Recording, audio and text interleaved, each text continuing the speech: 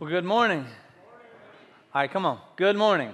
All right, very good. You guys are a little bit better than the 9 o'clock. They were asleep. And so let me tell you what we're going to do over the next few minutes together. Last week we started a series called The Crown Jewel, and we're walking through the book of Ephesians. It has 6 chapters, and so we're going to take 7 weeks in a row and cover most of the book and then take a break for Easter and then come back and finish the last 2 in May. And so last week we kind of did a foundational work of why the book was written and who it was written to and some of the basic key elements of it. And so in just a minute, I'm going to go back and kind of give us that introduction so that you understand and know why and where the book was written and who it was written to and the purpose. But then after about a couple of minutes after that introduction, I'm going to do something that I don't want you to feel uncomfortable about, but I want to go ahead and make you aware of. I'm going to give us an opportunity to pray. Because I think what God has to say today in His Word, and really every day in His Word and every passage, but specifically today, is going to help some of you wake up from your sleep and your slumber of just going through life as it normally is. Because we fall into the habit and the trap of just showing up to church because it's Sunday or because we're supposed to, or we check off a box because that's what everybody expects us to do. And so I think today has the power to literally wake us up from our sleep, because I think a lot of us as Christians, and if you're not a Christian here yet, then this is something that maybe you can awaken to the idea too as well, that we go through our lives sleepwalking through what God has done for us. It just becomes routine and it becomes habit. And maybe if you're not a believer yet, that may be partly wise because you see other people who claim to follow Jesus, yet their lives are really no much more different or better than yours. But it's supposed to be, and it really is. We just don't sometimes display that. And so I think what God has to say today will give us this awakening, because every now and then we fall into that rut and we need somebody to come and shake us and wake us up, kind of like your teenager when it's 12 o'clock on Saturday and it's like everybody's been awake for 6 hours already, right? Somebody needs to shake us and wake us up and get us awakened to the fact of who we are in God and what He has done and what He's called us to do. And so I'm going to ask us in that moment just to pray and ask God to open our hearts and our minds to what He has to say today specifically. Now, you can do that in your seat. You can do it sitting down, standing up. You can go out in the lobby if it makes you more comfortable. Some of you may want to come to the front, what we call the altar or the front of the platform. And we don't do that because you're more special or you want to show off in front of other people. Sometimes people come to the front just to put themselves in a posture to say, God, I'm kneeling before you. I want to hear what you have to say to me. And if you're here before and you've never prayed and you don't know what to pray, I would recommend the best thing you do is simply tell God that. God, I'm here. I don't know what to say. I'm just going to listen to you. Which honestly, for somebody that's been a believer for 50 years or 100 years, that's probably the best way to approach prayer anyway. A lot of times we like to tell God what we think and what we think He should do, and instead just sitting before Him and say, God, you show me, you teach me, I'm listening, I'm available, and I'm here. And so if you don't know what to pray, just say, God, please, I'm here for you to talk to me. And so in a few moments, we're going to have a chance to do that together. So let me kind of lay the groundwork. And the reason we call this book, Ephesians, the crown jewel, is because that's what it is. It's just this beautiful piece of writing and literature and scripture written by the Holy Spirit, which is God, to us, to people, to mankind, to teach us who He is and who we are. And it's just this beautiful letter. It's really not a book. We call it a book, but it was a letter the man Paul wrote to a group of people and a group of believers in the area of Asia Minor and to this church in Ephesus, which is why it's called Ephesians, that it was written to the church in Ephesus. They were known as the Ephesians. And so he writes this to them so that they would understand and know who God is. Now we have to know a little bit about this city. And this city in that day was kind of the crown jewel of all the cities of all of Asia Minor. It was filled with commerce and trade. It was a place of possibility and hope. If you didn't live in the city, you wanted to be around the city or at least travel to the city and have good relationships so that you could have commerce and business happen within that city because of the trade routes and just because of the influence that was within that place. And in that city, there were 2 structures that really defined Ephesus as this beautiful city in Asia Minor. One was the outdoor amphitheater. It was kind of like a large coliseum like we have as a stadium today. And it was sitting out in this picturesque view looking out over the port and out over the sea that people would gather into for celebrations or entertainment or events. The other one was just north of the city and probably is more important for us and what we're looking at today. It was called the Temple of Artemis. It was known as one of the 7 ancient wonders of the world. That's how grand this temple was. And to understand the scope and size of it, it was 4 times the size of the Parthenon in Athens. So this was a beautiful, majestic type of structure. And the people there in Ephesus and around Asia Minor would go to the temple daily, weekly, or make a yearly journey, and they would come and they would worship the God Artemis, or the goddess of Artemis. And so they would come in, they would lay artifacts at her feet, hoping she would give them favor, hoping she would do something in return. Now, this goddess was the goddess of fertility, so who wouldn't want more of that in their life, right? So some people went more often than others. But they would go back and they would lay things at her feet, and they would go into the temple and pray, and it was such a big structure and had such influence. It became a bank and a sanctuary, a place of refuge, and it served a lot of different purposes. And so imagine in this city, these people are worshiping this god, this idol. And it's really no different than where we are today. We have created for ourselves idols and things that we go to and that we lay things at their feet. We lay at our feet. We lay the things of our 401k. We lay things at the feet of our relationships. We lay things at the feet of our houses and our jobs and our careers, hoping they would give us something in return. So this is really not much different than what we as humanity still struggle with today. And so here comes Paul into the city teaching a very different message. You don't have to give something to a God to get something in return. You don't have to lay something at their feet for them to find favor with you and find blessing in them. He comes teaching this message of God, who instead of us having to go to him, came to us and sent his son, Jesus Christ, so that he could pour out blessing on us, and we didn't have to do anything to earn it or deserve it. And this hit the people hard after a couple of years, because Paul's in the city for 3 years teaching this message. And after a while, some of the people had gotten tired of him saying these things because it was a threat to their livelihood, because all these craftsmen were making these idols and figurines that people were buying to lay at the feet of the goddess of Artemis. And deeper than threatening their livelihood, it was threatening their identity. Because if Artemis was false and Artemis wasn't real and Jesus was, then everything they'd ever known and everything they'd ever done was gone. Everything I'd ever worked for, everything I'd put my hope and my trust in, every time I'd laid an idol at her feet, every time I prayed to her and begged for her to change my life, every dollar, every coin I dropped in front of her was gone, and it was worthless, and it was nothing. And so there arose this tension between the city and between Paul and what he was teaching. And all of the city got involved, and they rushed into the amphitheater, and Paul wanted to run in with them so that he could debate them about Christ versus Artemis. But some of the city leaders grabbed him and pulled him away, because they knew if Paul entered into that amphitheater, it would be the last day he ever saw on earth. And so they pulled him away, but 2 of his companions were taken inside. And for the next 2 hours, the people of Ephesus cried out over and over and over, "Great is Artemis of the Ephesians." They were basically like our 2-year-olds sticking their fingers in their ears and saying, "La, la, la, la, la, I can't hear you." Over and over and over again. So we're tired of hearing about this Jesus. We don't want to know anything more about him. We like life the way it is. Just leave us alone. And so here's the backdrop in which Paul writes this letter. There are people who are worshiping idols and worshiping other gods. And again, not much different than what we have today. It just takes on a different form, and it's called by a different name. And so Paul, in the first 14 verses of his letter, or first writings of his letter, he lays out for the people who God is and what he has done, specifically in Jesus Christ. That we were in bondage and in slavery because of our sin and because of our choice. And we were kidnapped in our sin, but Jesus Christ came and paid the ransom to remove us from captivity.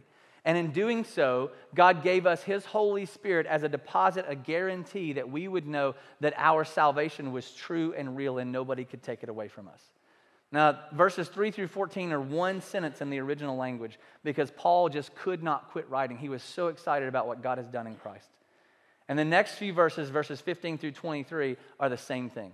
He's going to write in one long sentence all that we have and all that we should know and all that we've received in Christ and how we should live accordingly. And so, because sometimes we sleep through life and because we sleep through church and sometimes you sleep through my messages, I get it. You know, the lights are low, the chairs are semi-comfortable, and you haven't had a nap since last week. So some of you take a 45-minute nap every week, and I get it. But today I don't want you to. Mentally, spiritually, physically, emotionally, today I want you to try to stay as woke, as we say today, as woke as possible, okay?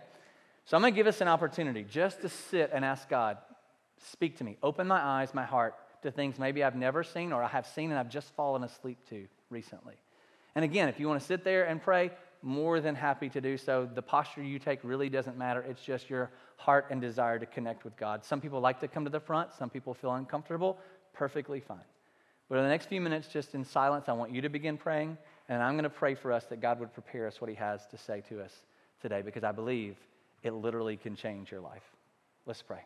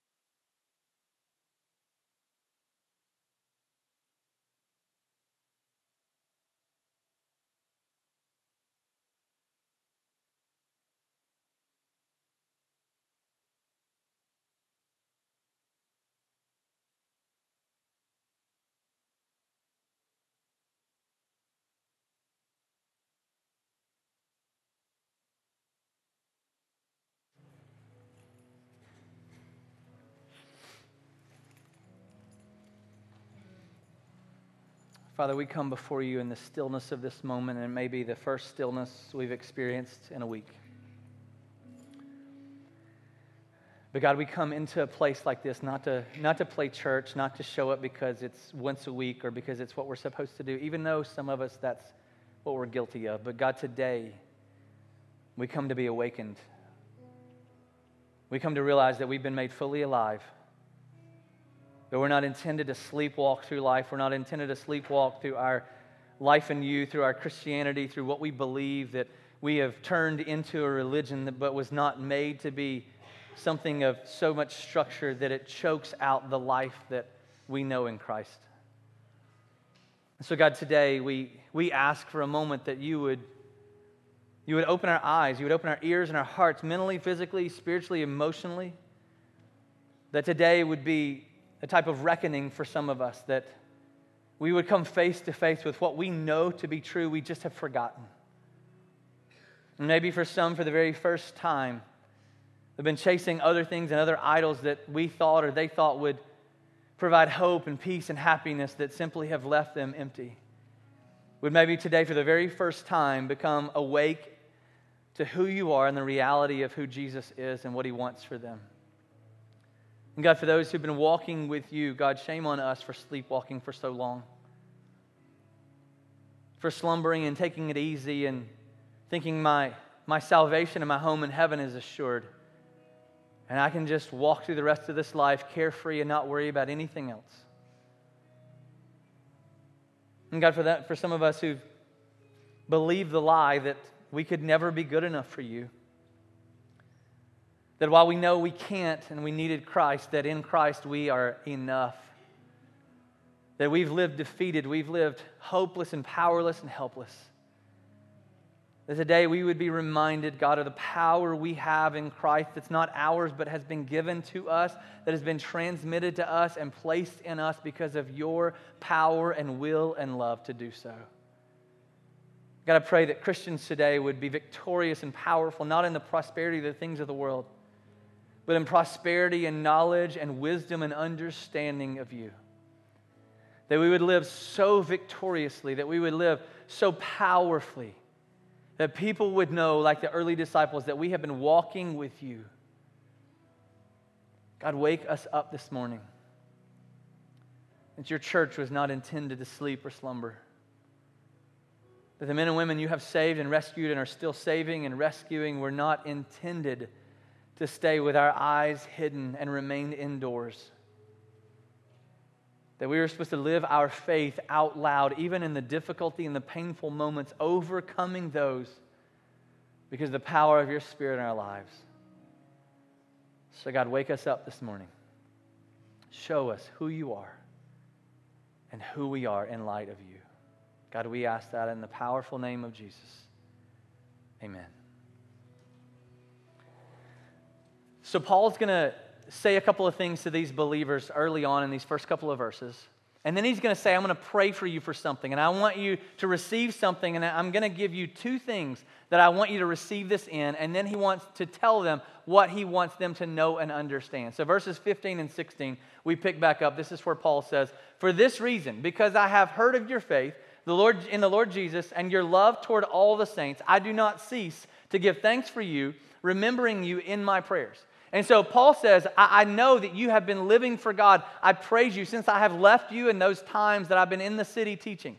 I've heard of your faith. I know of your understanding of me and how you've lived that out and how you've loved other people. However, at some point in their history, and we saw last week in the book of Revelation, the very last book in which John, an apostle, one of the followers of Jesus, writes back to this church of Ephesus after they have spent some time. So Paul says, you are loving God and you are loving people the way I intended you and the way Jesus intended you to. But after about 10 years or 20 years or 30 years, this church started to walk away and fall asleep of their initial calling. They started to fall asleep to what God had desired for them. They had that moment of salvation where they received Jesus and they understood the freedom they had, that Christ had bought them their freedom from captivity, and then all of a sudden they just went back to living life as normal. And they fell asleep, like many of us do. We had that moment of salvation maybe as a child or maybe at a youth camp or maybe as an adult where we for the very first time understood what Jesus has done, and then 20 years later, we're just sleepwalking through life as if nothing ever changed. And John in Revelation writes back to this church. He says, you understand the Word of God. You went to Sunday school. You went to Awanas. You know the Bible verses. You know how to look up in your Bible and find out where everything is. You got the sticker for perfect attendance. You got all that. But I have one thing against you, and really this is God saying this against the people. You lost your first love. You fell asleep. You acted as if what I'd done for you really never even mattered in your life and had no transformation and no change in you, and your life is no different than when you first received or believed in me.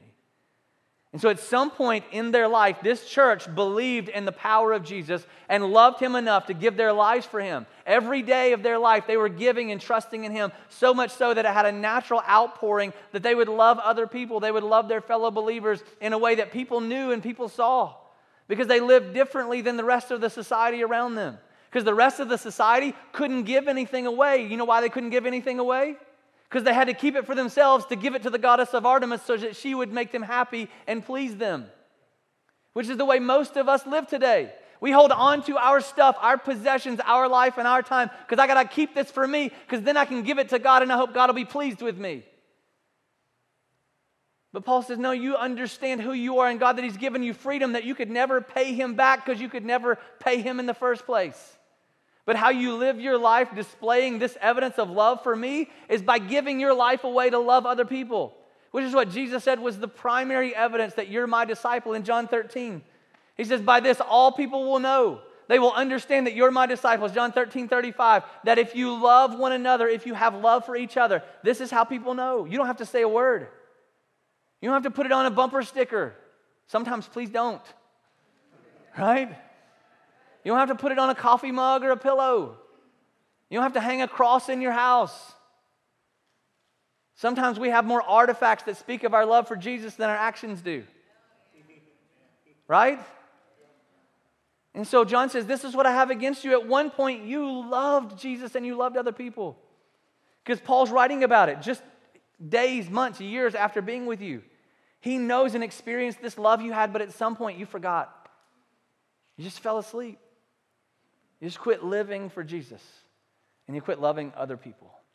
And so Paul says, back in Ephesians chapter 1, he says, this is what my prayer is for you. I'm praying for you. You're always in my mind. And I'm praying that you would understand a few things today. And he continues in the next verse, verse 17. This is his prayer. That the God of our Lord Jesus Christ, the Father of glory, may give you a spirit of wisdom and of revelation of the knowledge of Him, having eyes of your hearts awake, enlightened, that you would see differently. And Paul's prayer for this group of people is that you wouldn't see with human eyes anymore, because we're finite. We can only see a limited amount of things in time and space, and even see the layers of things that are hidden that we cannot know in the hearts of man or that's working in the mind of God. And Paul says, my prayer for you is that you would be awakened to these things, that you wouldn't live life like everybody else or the way you used to. That Jesus has done something in you that literally changes you to the point that you can't see anymore the way you used to see. Which Paul says in a later passage, he says, we don't see with physical eyes anymore, we see with spiritual eyes. And so he's praying that they would see differently, that they wouldn't see with their own eyes, and he prays that they would see differently in two different ways.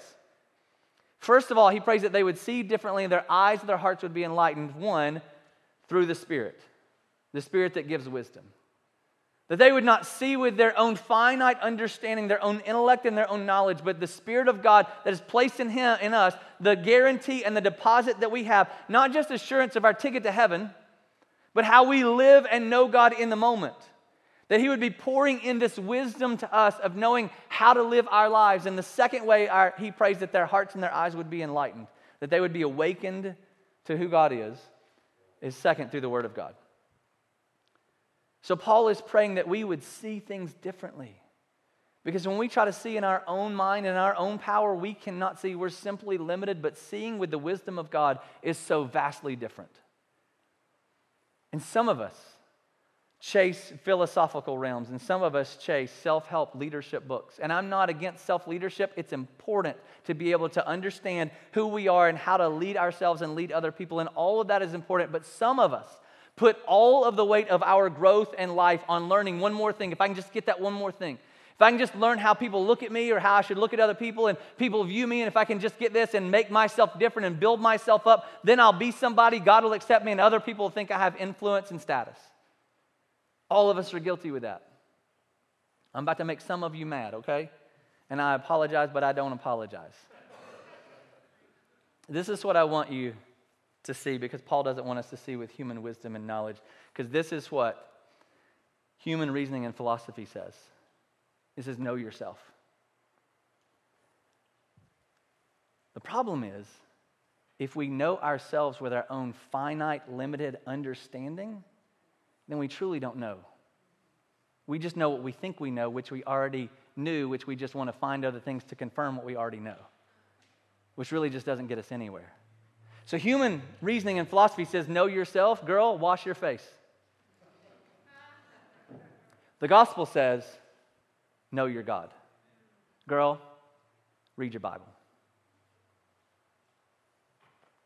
Human understanding says, well, I can just learn more. I can just gain more understanding. I'll just research all these things, and I'll just have this philosophical idea of myself and other people, and that's just going to put me in a different status, in a different place, because I know me. Well, there's two problems with knowing me. I either think more highly of myself than I ought, or I think more lowly of myself than I really should, because I don't see with true wisdom. And the only way we can see that is through the Spirit of God and through knowing who God is and what He has to say about us. It's the only way we can know who we really are. And so Paul goes on this passage, this kind of litany of how the Spirit of God gives us wisdom in another letter to the Corinthian people. In 1 Corinthians chapter 2, I want to read it to you. It's a couple of verses. Stay with me in what he has to say about the Spirit and the wisdom the Spirit gives us. Yet among the mature, we do impart wisdom, although it is not a wisdom of this age or of the rulers of this age who are doomed to pass away. So Paul right away says this isn't about human philosophy and knowledge and understanding, because it's limited and it's going to be gone. It's only here for a time, and it will be gone because it will change, because men will think differently and learn other things, and what we think we knew and what we stood on will not be what we stand on in 50 years, because it's always changing with the wind. But we impart a secret and hidden wisdom of God, what we cannot see with our own mind and our own eyes. No matter how much philosophy we study, no matter how much we know ourselves, there are just secret things that are in the spiritual realm, because God is higher than us and we are finite and He is infinite, and we cannot understand apart from Him, which God decreed before the ages for our glory. This has been since the beginning of time. But the problem is, none of the rulers of this age understood it. For if they had, they would not have crucified the Lord of glory. But as it is written, what no eye has seen, no ear has heard, no heart has imagined of the man of God, what God has prepared for those who love Him. And these things God has revealed to us, not by human cunning and wisdom and understanding and knowledge, but God has made known to us who God is and who we are in light of Him, not through what we can learn outside of Him, but through the Spirit which He has placed inside of us, which searches the depths of us and the depths of God Himself. For who knows, he says, for who knows a person's thoughts except the spirit of that person? Nobody else can know except you, because it's inside of you. So also no one comprehends the thoughts of God except the Spirit of God, which He has given to us. And we have received now, not the spirit of the world, not the spirit of intellect and human knowledge and understanding, as great as it might be and as much as we think it has expanded over time. But we have received the Spirit who is from God, that we might understand, that we might know the things freely given to us by God. And the only way you can know yourself is by knowing God. And the only way you can make sense of your world is by knowing God. And the only way you can know God really is by knowing His Word and walking in the Spirit that He has placed inside of you because of what Christ has done on our behalf. And so, Paul's prayer is, I want you to know, I want you to think differently, I want you to see differently, I want your eyes to be enlightened and you not to live in the secular, physical realm. But I want you to see the things that are hidden, that I have made known and evident to you by the Spirit of God and in Christ and through my word. And so He says, these two ways I want your hearts to be enlightened, through the Spirit and through the Word. But these are the things that they can reveal to you that you cannot understand apart from my Spirit and apart from knowing my Word. So he's going to give us 2 verses and 3 things. This is not a 3-point sermon, but these are 3 things that you need to know as a believer. And if you're not a believer yet, to understand what we have in God. Because it's not just showing up to church. Man, if it's just showing up to church, find something better to do with your time. Like for real. This is not just showing up and saying, okay, we got a program for an hour and 15 minutes. We got to make sure it happens every week. This is not a play. This is not a theater. This is not a movie. This is something that we live within, that God shows us, reveals to us, teaches us, and we gather together to praise Him for it and to learn from one another how to live in Him better. And so Paul gives us 3 things of what we have received in Christ in verses 18 and 19. He says, this is my prayer, that you would receive through the Spirit and through the Word, that you may know these 3 things. 1, what is the hope to which you have been called? 2, what are the riches of His glorious inheritance in the saints? And 3, what is the immeasurable greatness of His power toward us who believe? So those who believe and trust in Him, these are the things that He has given us. He wants us to know, 1, our future hope. He wants us to understand and know that hope we have. And 2, He wants us to understand God's inheritance, which is really cool. I'll show you in just a moment. And 3, the power we have in Christ. The first thing He wants us to know, that we can only know through the wisdom of the Spirit and through the Word of God, is we have this future hope, which is an assurance in Christ. And the reason that's important, especially to the people He's writing to, and really to us today, is because they didn't have assurance. They didn't have hope. Because guess what they had to do at the temple every day, every week, every year?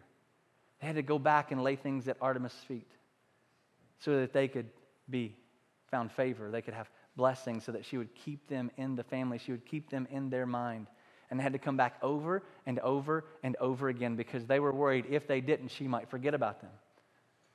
And the gods of their day and the gods of ancient times were always moving their will and their thoughts with the wind. You could never know or never please them because it always changed. And the same is true for us. You made an idol of your marriage. First year was great, it's honeymoon. But the last 5 years, what have you been doing? Just about every morning, waking up. What can I do to please Him so He won't leave me? What can I do to satisfy Him so He won't find somebody else? What's the thing that I can make or give Him or show her so that she won't take off when things get hard? We continually lay things at the feet of the idols we worship because we feel like we don't.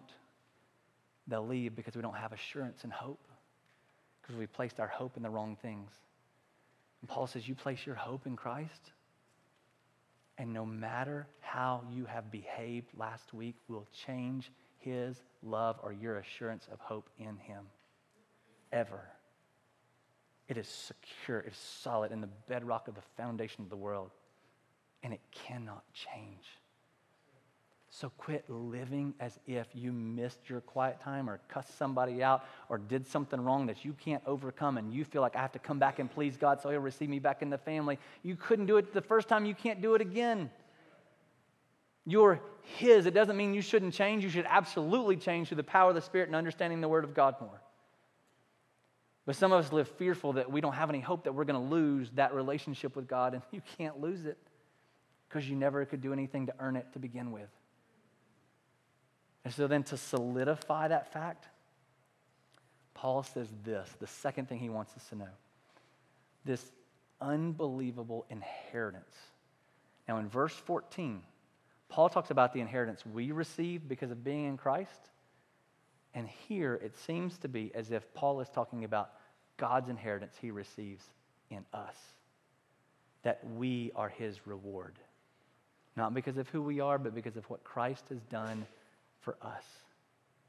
And most of us live thinking, I'm not a reward to God. I'm a burden.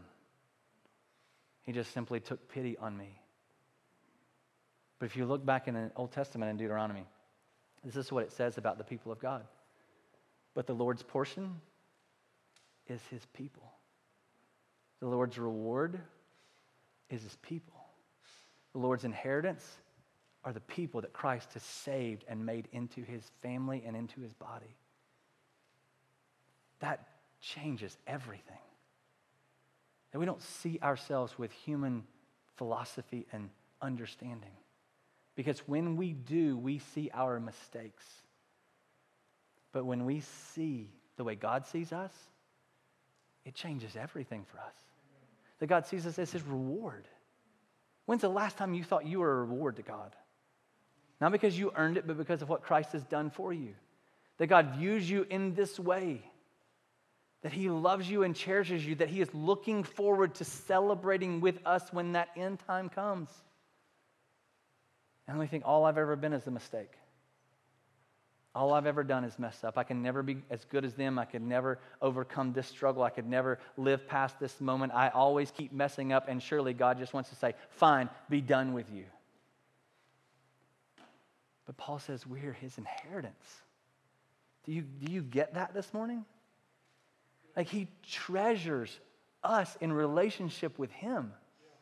He doesn't need us, but he treasures that. Parents, you know this. You don't need your kids. You lived a 20, 30 years without them. Happily. But you couldn't imagine life without them. And you treasure that moment. They don't define you, but they're a part of you. They're your family. They're your flesh and blood, which is exactly what God did for us in Christ, who took on flesh and poured out his blood so that we could be part of him. Today, Christian, you are God's reward. That should change the way you walk out of this room. And the third thing Paul prays for and that he wants us to see is that we have this immeasurable power in Christ that is always present. It's always there. The problem is we try to live life in our own power. God, thanks for salvation. Now I'm going to do this by myself. I'm going to get myself out of this situation. And we wonder why we live without any power, and we wonder why we're not victorious over certain situations. And I'm not talking name it, claim it, and I'm not talking prosperity. I'm just saying how we're not victorious over the things of life, and we wonder why. It's because we're trying to live in our own power. And Paul's prayer in these three things for us is not that we would take possession of them, but we would realize we already possess them in Christ. We already have them. They're ours. We don't have to go seek them and go find them. He's already put them in us. We already have these things. We already have this relationship with God. He already considers us a reward. We already have the power of Christ in us, but most of us cannot overcome a spiritual battle because we tried in our own strength and power. And Paul says, you already possess it. It's yours. There's this story of a man named William Hurst who lived about 100 years ago or so, and some of you probably are familiar with him. Some that are my age and younger are not. He was a wealthy businessman who lived in San Francisco, and he was a politician as well, and I think served in the House of Representatives 2 terms, almost became mayor of New York, and almost became president of the United States. He won, I think, 40% of the vote that year that he failed.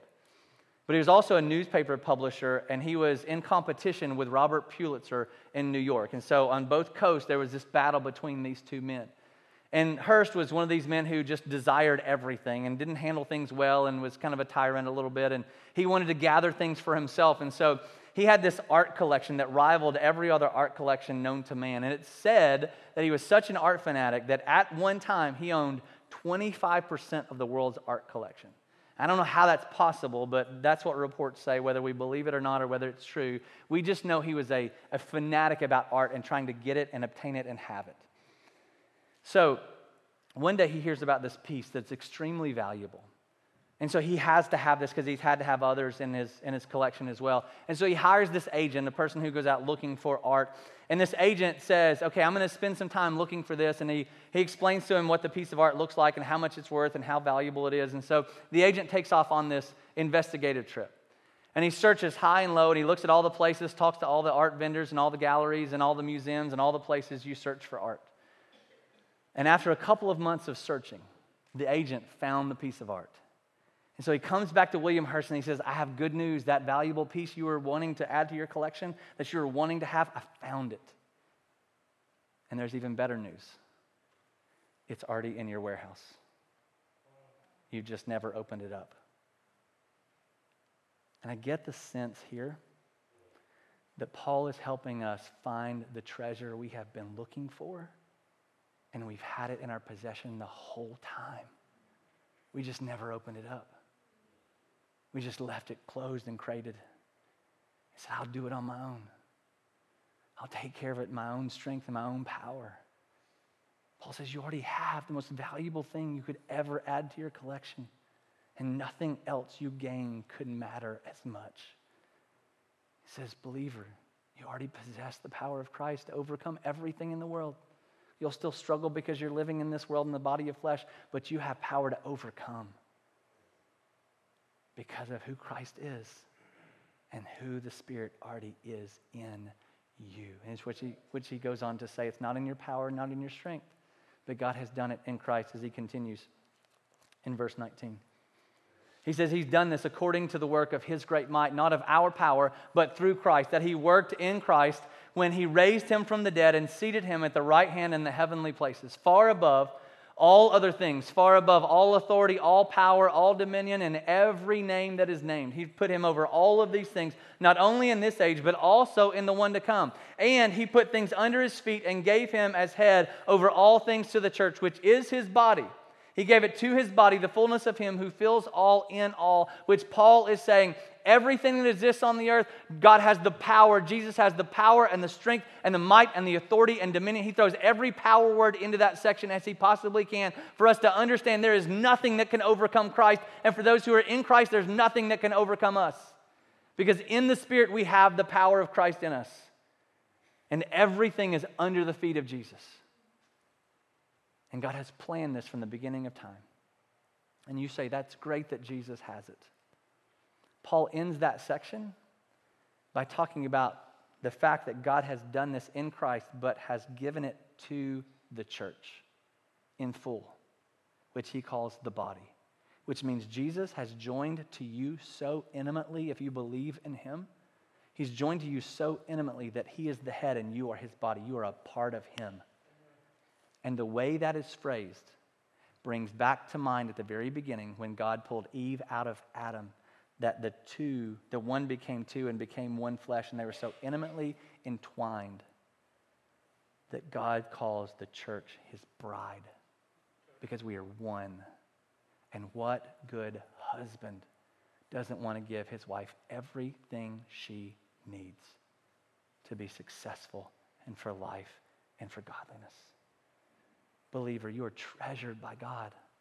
You are loved by him. You are not a burden. You are his reward. You have a hope in Christ that cannot be shaken or changed.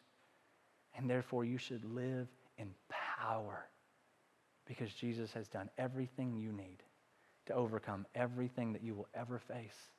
And as his body and as his bride, we are called to walk through life representing that relationship we have.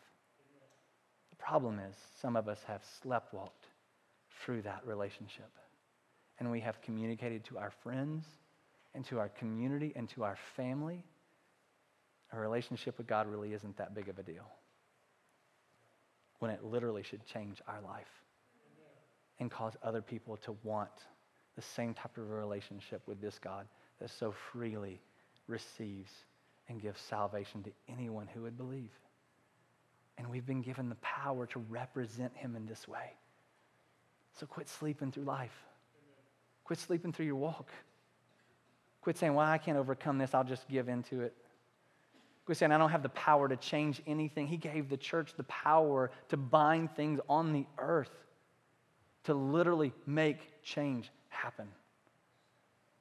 And so we don't just show up to church to do church. If we did, I'll go find another job, and you can go find another thing to do with your hour and 15 minutes.